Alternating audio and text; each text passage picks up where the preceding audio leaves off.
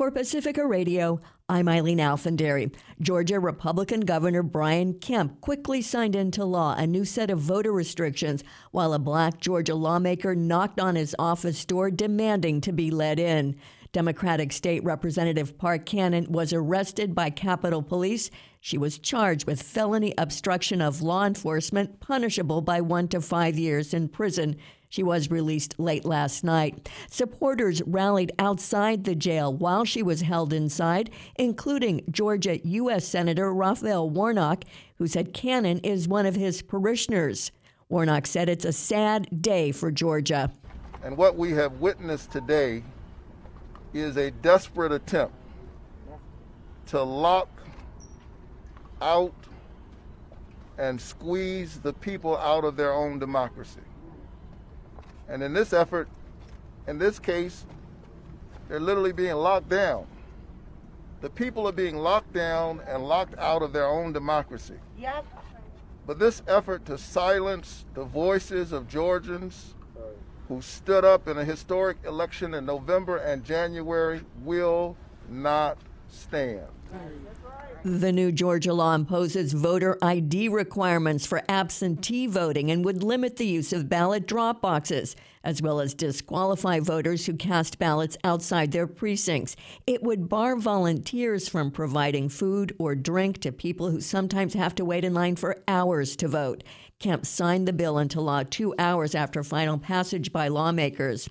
President Biden called the Republican legislation in Georgia and similar measures elsewhere around the country un-American. It's sick. It's sick. Deciding in some states that you cannot bring water to people standing in line, waiting to vote. Deciding that you're going to end voting at 5 o'clock when working people are just getting off work. Deciding that there will be no absentee ballots under the most rigid circumstances. Biden made the comments at his first presidential press conference. More on that from Laura Ross-Brow-Telem. President Joe Biden told reporters at his first formal press conference yesterday that he'll unveil details about a $3 trillion infrastructure plan in Pittsburgh next week. The next major initiative is to rebuild the infrastructure, both physical and technological infrastructure of this country. Notably, Biden emphasized this and not gun control as his next big priority. The president started by saying he now aims to get 200 million COVID-19 vaccine shots to people in his first 100 days. And he expects to run for re-election in 2024 with VP Kamala Harris. Much of the press conference was devoted to immigration and the situation at the southern border. Biden said his administration is opening a new military facility to house unaccompanied minors, which he hopes will improve the dire conditions thousands of young people are facing. He's also launching a program he says will quickly verify whether minors crossing are reuniting with family or not. While Biden is expelling the vast majority of adults crossing the border without documentation, he is not expelling unaccompanied immigrant children. For Pacifica Network and Public News Service, I'm Laura Ross-Brow-Telem. An evenly divided Senate Judiciary Committee has advanced the nomination of civil rights leader Vanita Gupta to serve as the Justice Department's top official on civil rights.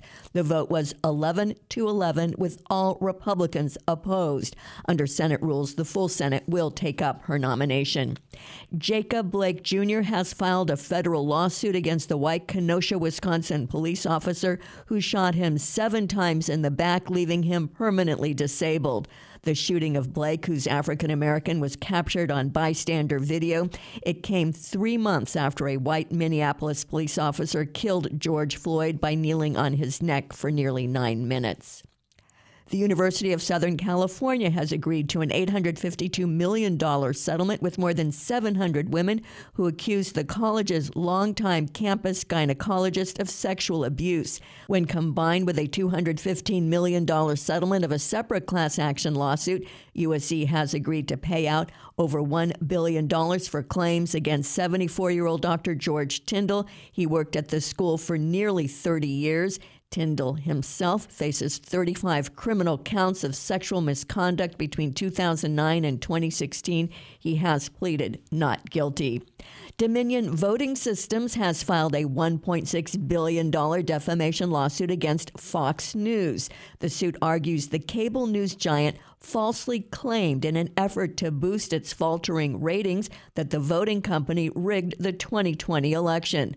The defamation lawsuit is the first filed against a media outlet by the company at the center of false claims spread by President Trump and his allies after Trump's election loss to Joe Biden. I'm Eileen Alfandary for Pacifica Radio.